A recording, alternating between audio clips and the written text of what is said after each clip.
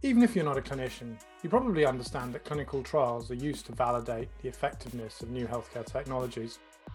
But how can technology be used to actually make clinical trials themselves more effective?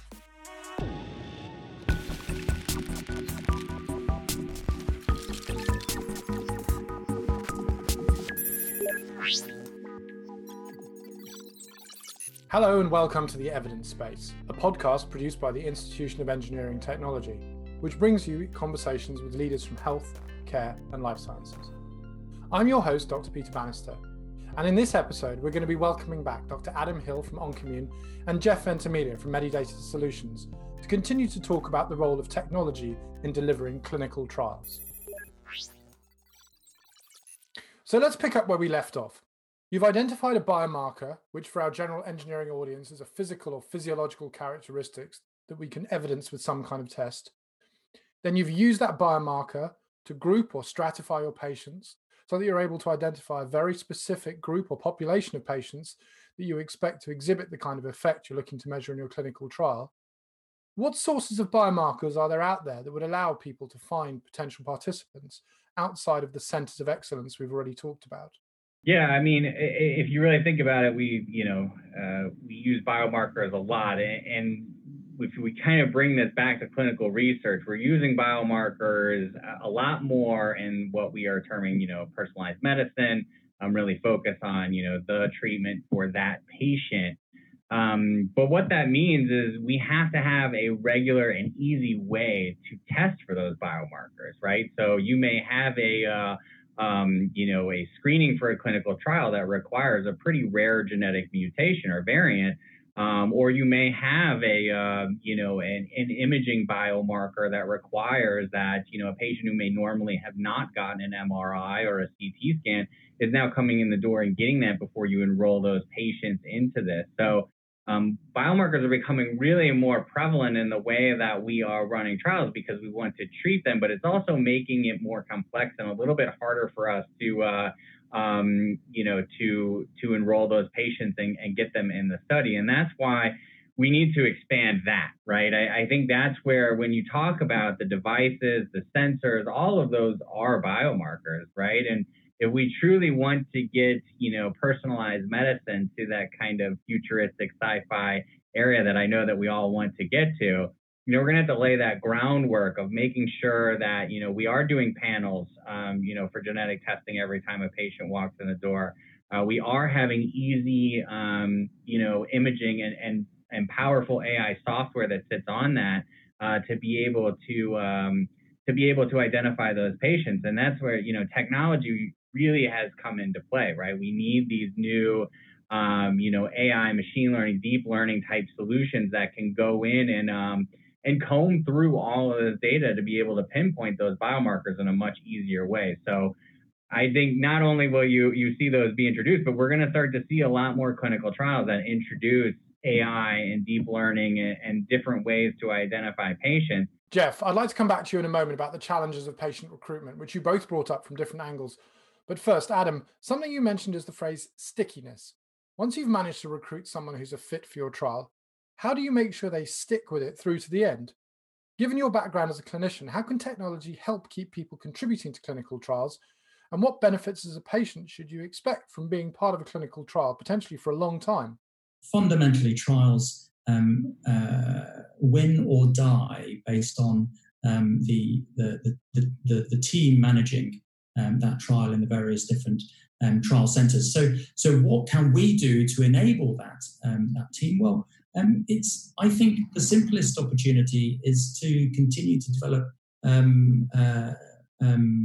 applications, software applications that engage with patients over the course of a trial and allow them to input into that and respond to that input. It may be as simple as inputting symptoms in a rheumatoid arthritis trial on a daily basis and receiving some feedback from the trial team as those symptoms wax and wane as they often do. I think that's probably the simplest and most effective way of retaining patients on trials.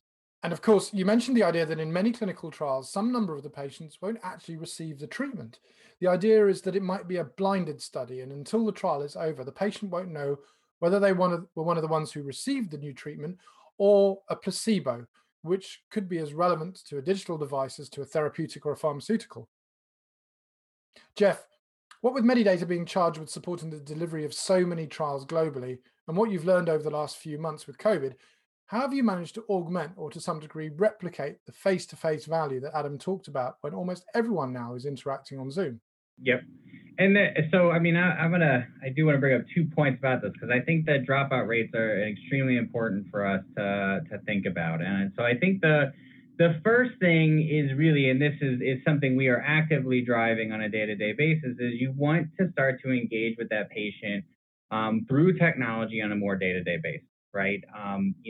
Again, we are in a half-century old industry that hasn't changed a lot, right? And we are going to have to break some of those paradigms by pushing out technology that allows patients to interact with their trial on a more day-to-day basis, whether that's through a tablet, their phone, sensors, all of those things. And so we are really pushing that out, providing more patient portals, providing more interactivity through those, right? So that you can do questionnaires, you can have daily updates with your trial and stay engaged, even though you're not necessarily seeing a research coordinator or a research nurse once a month, right? And our expectation is that that this will be accelerated by what's going on with the pandemic because regulatory agencies are actually looking for this type of work.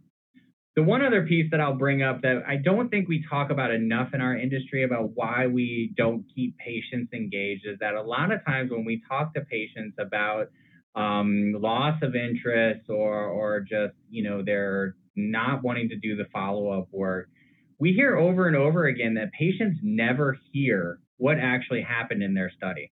The majority of patients do not know what company they're getting a treatment from. They may not, they may see the fine print in their informed consent, but they are never understanding what happened to that drug. What were they in that trial, right? And so one of the other things that we're working on is making sure that we're creating portals with our sponsors to allow for the publishing of those results. Because we need to be able to put that data back into the patient's hands. We have asked them to do, something very huge, which is put their health at risk for us to test something, and to not be able to follow up and give them the results and help them understand what happened in that study is, I think, a big miss. And that's, again, where we want to use technology to deliver those results back out, allow for those patients to truly feel like they had benefited in that trial and see how that role that they played. So those are 2 areas of the technology development that Medidata is actually working on as we speak. I think the first thing that someone who's not well versed in this space thinks of about clinical trials is that they're just for new drugs. Next, there might be an awareness about how long it takes in any global environment to recruit patients for trials. And then the costs that arise, as well as the impact that cost has on the actual cost of the device or the treatment that's being tested. You talked earlier about how the clinical trial presents a necessary and a unique opportunity to test out your hypothesis in complicated systems, in people, with all the variability that this entails. But is there a role for data to help address the challenges around recruitment, particularly when we're starting to look for increasingly rare and sensitive effects in people? Absolutely. I think that one of the things that Adam said that was very important is that he's never heard of a patient who didn't once spoken about it properly, who didn't want to be in the trial. What you commonly hear, though, is that patients never hear about a trial, right? Because you may have walked into a hospital that is not a site for that clinical research, study. We do hear oftentimes of patients going out and kind of combing through, different, Medra CT over or UDREC CT over in Europe, or clinicaltrials.gov over here in the US to go find them trials. But to be honest, most physicians, most patients don't ever even hear about the trial that they need to be on if they weren't, proactively reached out to. And that's where I think this is so important, Peter, is that, again, we have to find a way to comb through that underlying data to be able to go out and find those complex patients. We need to be able to look through all of those genetic biomarkers and be able to reach out to those patients to understand, if they're interested in a clinical research trial. And we do see that across the industry, where we're seeing a lot of laboratory customers, we're seeing a lot of genetic testing companies that are starting to jump into this, this area to be able to take that data and provide those patients another opportunity, right? Because if you are trying to treat a rare disease, or a rare patient population, it's most likely because what's out there in terms of standard of care is not working for them. And it's probably a smaller population. So again, we can't rely on the I walked in the front door approach to recruitment. That data is going to have to be mined across multiple, data types, sensors, genetic panels, doctors visited in the EHRs, whatever it is, to be able to come up with a pathway to identify those patients, have their doctors reach out to them and bring them in for those studies. So, but I think that takes a level of data standardization and harmonization that we're not quite to yet, right? I think we have multiple data types. I know in the UK, where you guys are right now, you have a much cleaner technology solution for capturing EHR data at hospitals. But within the United States, we have multiple vendors across the industry. It makes interoperability very hard. It makes total population tracking of patients much harder. And I think we really need to start thinking as an industry, how do we work together to make these data easier to use, more interoperable, more harmonized, so that we can reach out to these patients and actually give them the treatment that they need. That's great. And I mean, Adam, the OnCommune trial, as an example, has been a hugely significant undertaking as an international set of trials. What kind of challenges have you faced in terms of recruitment, and how have you found ways of overcoming those to get to the kind of numbers of patients you need to demonstrate the efficacy of your diagnostic? Yeah, thank you, Peter. One of the frontiers, I think, in trials recruitment is accessing patients that don't today believe themselves to be patients. It's well recognised that the earlier that you can intervene in the course of a disease, the more likely your asset, whether it's a drug or a device, is going to be efficacious and effective. The challenge being, of course, that in many cases, and in the case of the ECLS study, which I'll come on to in a moment, it was lung cancer, which typically presents very, very late. And diseases are picked up at a stage where simply you aren't able to intervene early enough for those therapies to have significant benefit. So in the case of ECLS, which is the largest randomized study of a blood biomarker for cancer detection in the world, reported as 2-year follow-up in a peer-reviewed journal only 2 weeks ago, albeit presented the early data on a podium in September last year. The recruitment approach was twofold. Firstly, GPs reached out to those people on their register that they hadn't seen for some time, that were smokers, and smoking, of course, is the biggest determinant of lung cancer. And then secondly, there was a mass media campaign driven by a popular figure. In this case, it was Sir Alex Ferguson, who encouraged people to turn up at their GPs and participate in a lung cancer screening study.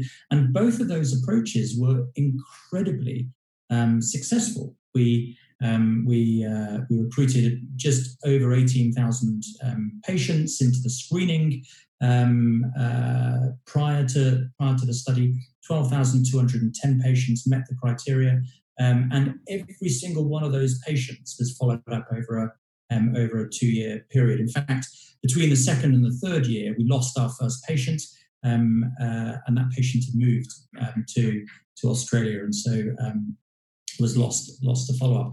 But an incredibly successful campaign. Now, the greatest challenge here, beyond those patients not believing themselves to be patients, and therefore susceptible to lung cancer and needing to see a doctor for that disease, is that many of those patients, in fact, the majority of lung cancer cases are found in the lowest socioeconomic groups. And we know that those groups don't tend to see their clinician quite as frequently, and they don't tend to participate in clinical trials.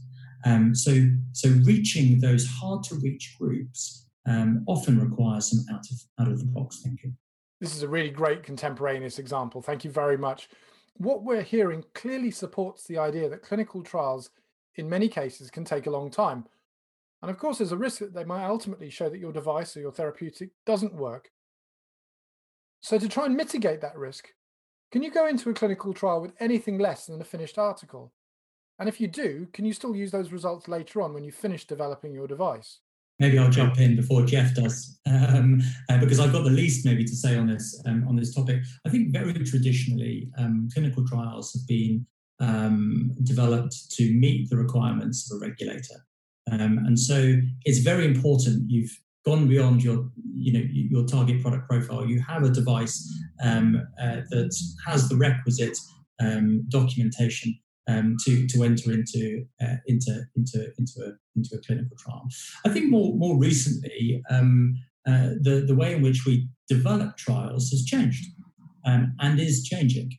And there are a number of different approaches that would allow you to evolve a device throughout the clinical trial itself. A platform study, for example, allows you to change a number of different variables as you go. That is not, however, for the faint-hearted, as you increase the number of patients required in order to be statistically significant, and you increase often the number of arms that you're running in a clinical trial. But more traditionally, you have a finished product that you're trialing at the point at which you start engaging patients or recruiting patients into a study. Yeah, and I think I probably mentioned earlier that each of these goes through a different pathway. So I mean, I think if you're talking about a therapy or implantable device or something that's going to be obviously used or by the patient, then yes, you need a finished product. I think if you're Peter, probably more to your point, talking about startups, talking about more of like the software introduction into clinical research, and when that may touch upon, in the U.S. Part 11 compliancy or HIPAA or GDPR over, in the U.K. It depends on which piece of that software you're really talking about, right? If you're talking about core diagnostics, core algorithms that you're really working on, then obviously, yes, we need a final solution because for a scientific experiment to be properly run, we need it to be properly controlled. Now, what I can tell you is, you don't have to go out and worry about the UI, the design, the bells and whistles, and worry that if I don't have something more than an MVP, that I'm going to have to go through this entire process over again. There are ways to introduce those to the regulatory agency, where as long as you're not changing, again, the core diagnostic piece of that software, that you are able to produce versions, to update your software, to be able to push that out into the world. But what I will tell you from working in this industry, software, whether it's regulatory approved or validated for end users, is that what I have noticed over the past 15 years is that we are no longer living in a world where you can just push the piece of software out, right?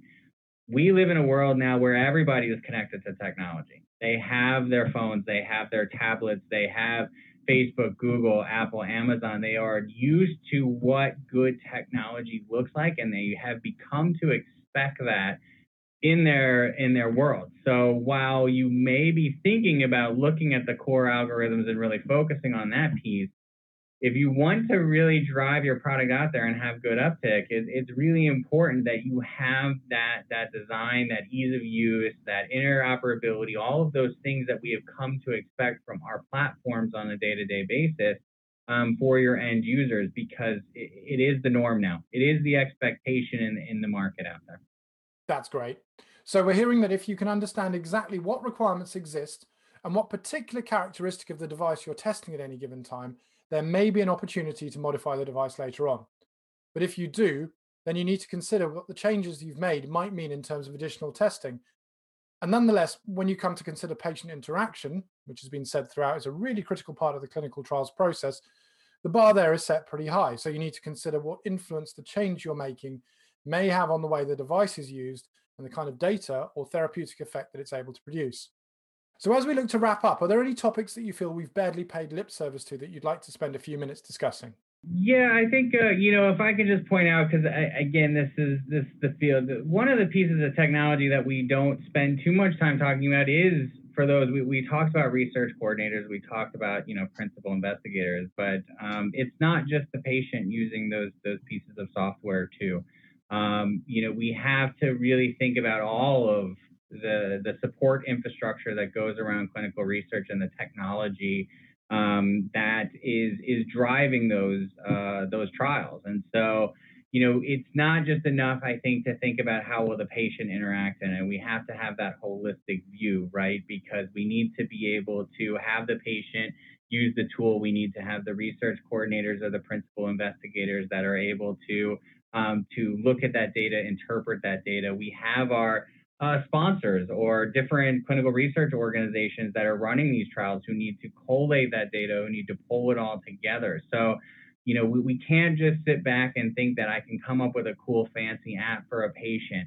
We need to really be thinking of the end-to-end solution that really, drives us from patient input all the way to, trial submission. And it's important, again, to kind of have that underlying thought process of how that data is going to be harmonized and flows from each of those end users to make sure that you're really getting the most out of it. And that's why you'll see and you'll hear companies like mine talk about unified platforms and moving to a more SaaS platform-based technology approach so that all of our users can kind of interact in their different ways in that platform across the clinical trials.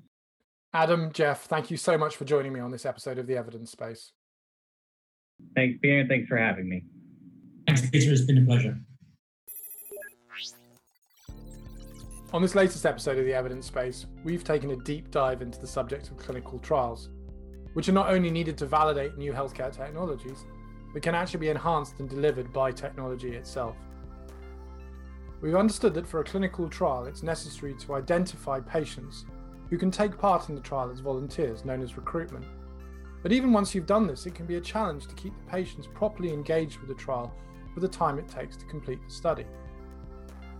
We've heard how data, including biomarkers and other diagnostic test results, can be used to identify, recruit, and retain patients for the duration of these clinical trials.